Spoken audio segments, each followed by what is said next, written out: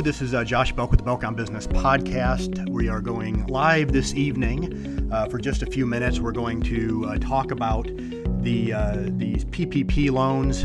It's kind of mentioned in the notification that was sent out, and I'll be sending this out to our client list within the accounting firm here within the next day or so as well. I know that there are quite a few people out there before the ink was even dry on this CARES Act last Friday, or before the president even signed it, out there, putting out webinars and trying to get information out there in regards to this. I'm not at all trying to monetize through what's going on here. Really just want to try to be a help this evening or whenever you listen to this, in regards to where are we at right now, what do we know, and where do we go from here. As I think probably everybody is aware, and this particular conversation right now is really going to be geared toward small business owners, sole proprietors, those that would directly benefit from the Paycheck Protection Program that's part of the CARES Act. I am not going to get into the economic injury disaster loan component of this. I'm really going to kind of focus on the Paycheck Protection Program, or the PPP program, PPP portion, or the PPL as it's been referred to as well. So I'm going to kind of talk at this, and I'm going to give you a lot of detail, so you may want to go back and listen to this, or I may end up kind of distributing the information, at least the detail in either under this, or send this out as a blast a little bit later on. So what do we know right now? Last Friday is President Trump signed this into law after kind of a lot of back and forth as it relates to our congressional leaders in as far as what this was going to look like. I know that there ended up being some pork in this particular bill, as usually is the case with most anything that gets passed in Washington. Glad they finally got something done. I think what the objective of this was to try to keep the economy rolling through something that we have not seen in this country in about 100 years, as it relates to a pandemic, a health pandemic, kind of going through our nation. And of course, our economy is complex. And so a lot of what the objective was here, to try to keep people employed, try to keep people working, or at least try to keep money coming into the households of those who have been directly impacted. For many of them, to no fault of their own, either they lost their job, or their businesses are struggling, whatever the case may be. On a previous podcast, I had a couple gentlemen that we had the opportunity to kind of go through other provisions of the act. I'm not going to do that this evening either. So I'm going to hop right into this.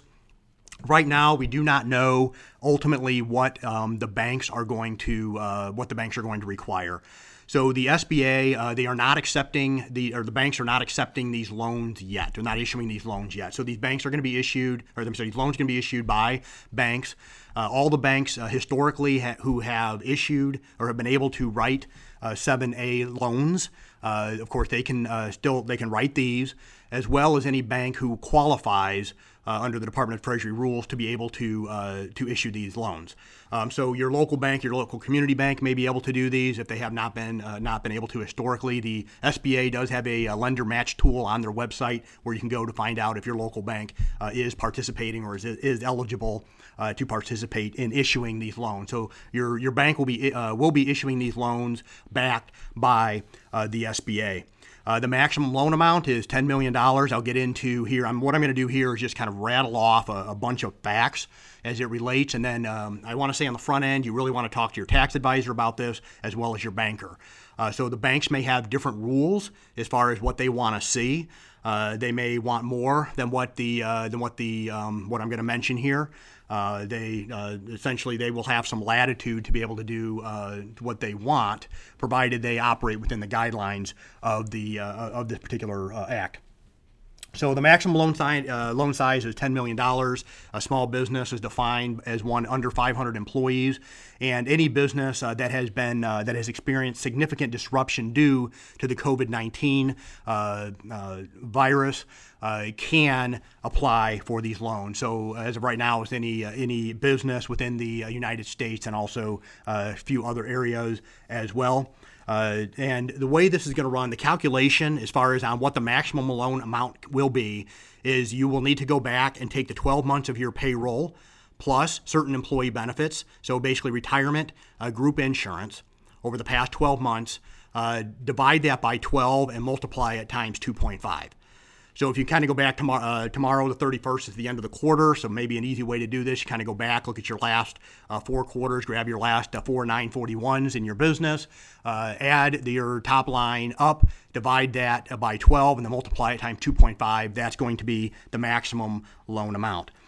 So that's one element as far as what can you get a loan up to. Doesn't mean that you may want to take a loan that large, but that is the most that you can take. Now, so it's going to look at the prior 12 months. If you're a seasonal business, okay, and it might have some here that are seasonal businesses. There are kind of time frames they've outlined that you can look at, which is February 15th, 2019 through June 30th, 2019, or March 1st, 2019 through June 30th, 2019. Okay, so you'd use that as far as to calculate your average payroll. So payroll includes, as I mentioned here a second ago, salaries. It does include commissions, tips, health insurance, retirement benefits, and other types of compensation. It can also include certain contractor payments as well, and I'm not going to get into that. Once again, if you're in that boat and you have contractors that may qualify, you want to make sure that you have that conversation with your accountant or with the bank to see what will qualify. Any employee that's making over $100,000 will be excluded from this. They cannot be part of this loan package. So it's basically for employees making under $100,000. Now, any part of the loan, and I'll get into the forgiveness portion of it here in just a moment, but any part of the loan that is not forgiven will turn into a 10-year note with an interest rate no greater than 4%. So you can kind of picture a little bit of what that is, and I'll get to the calculations here in just a moment. So if you end up getting this loan, you don't spend it all in the 8 weeks afterwards, and I'll talk about that here in just a moment. Anything that is remaining, you will convert into a 10-year loan, interest rate no higher than 4%. And interest will accrue on the loan from the time that the loan is taken out until 6 months later when you will need to start making payments. So essentially, you have about a 6-month time frame where you will not need to make payments on the loan, and then at that point, but interest will accrue. Then at that point, it'll become a 10-year amortization with an interest rate not to exceed 4%. Now, this particular loan, any small business, normally in the normal SBA loan programs, nonprofits are not able to get these. Churches are not able to get these. In this case, they are.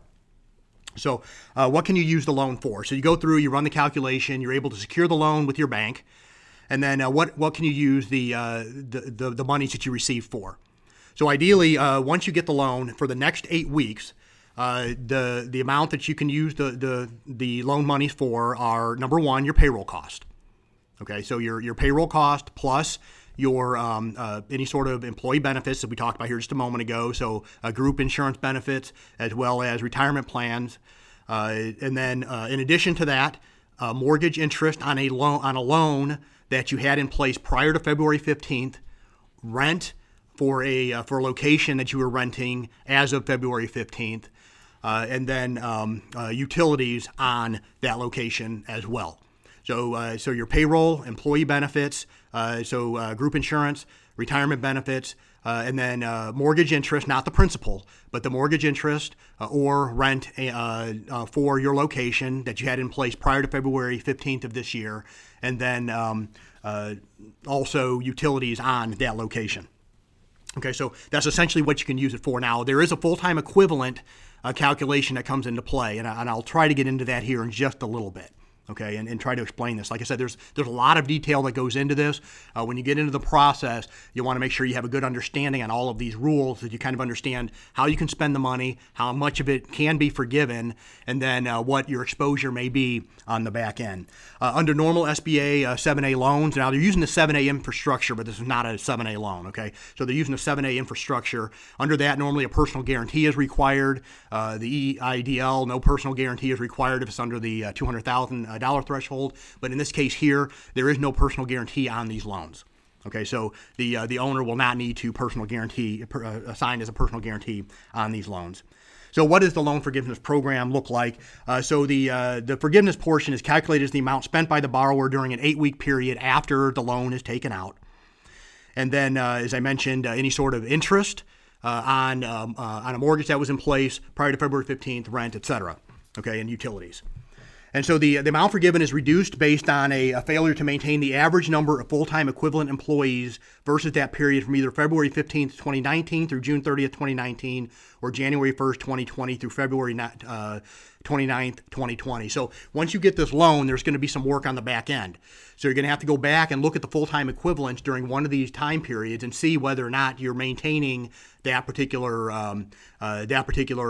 workload essentially within your payroll, within your company. Okay, so if you're maintaining the same full-time equivalents there, then essentially all of your payroll will be able to be used. Now, if your full-time equivalents drop, or you've reduced any sort of your employees' cost by 25%, okay, you're going to end up having to you're going to essentially have a portion of that loan that you're going to have to pay back. Okay. Once again, I understand it's a little bit complicated. So once you get into this, you want to make sure that you have a real good grasp on what your exposure is. Ideally, what you want to happen here is that once you secure these loans, that you want to get people back into your business working. So if you had essentially let people go here over the last month or so, it gives you the ability to go ahead and bring them back on and pay them and have that portion of the loan forgiven a little bit later on. And so that's essentially kind of what the objective is. So it's really kind of a short-term solution within your business to get the employees back into your business for an 8-week period, get them paid, get their benefits paid, and so forth. Okay, then once that 8-week period is up, whatever has not been used, essentially you have to pay back. And so next question that's commonly out there, do I need to file my 2019 tax returns? I know for a lot of our clients, we probably still have a couple hundred businesses that are on extension. Some lenders may require your 2019 returns to be finalized before they accept it. Many banks will just operate off the 2018s or off of other paperwork. So just kind of be aware of that. If you go to your bank and they say we need the 2019s, you want to make sure that you're prepared for that. That you have your returns in hand, or you need to go find another lender that may not require your 2019 taxes to be able to move forward. How long will the loan application take? We do not know. When they passed passed the CARES Act, they gave essentially the SBA about 15 days to get exactly what they wanted from the banks out to the banks. So we don't know ultimately what that's going to look like, except probably some of the framework that's here. I know many banks out there are already starting to collect the information, but are not able to issue the loans. Okay, so just kind of be aware of that. The local lender may require other information. They may want financials. They probably will want financials from your business, year-to-date financials. Be prepared for that. They're probably going to want the numbers as it relates to your full-time equivalents as of one of these dates. So just kind of be ready with your information. That way, once your bank actually, if they're accepting paperwork now, start the ball rolling on it, or once they start issuing the loans, and that you have everything in your hand, you're ready to roll, because it's 300. Essentially, the amount that's there, in some ways, is first come, first serve. Now, I imagine if this drains out, if the money all gets used, it's possible that Congress may offer more.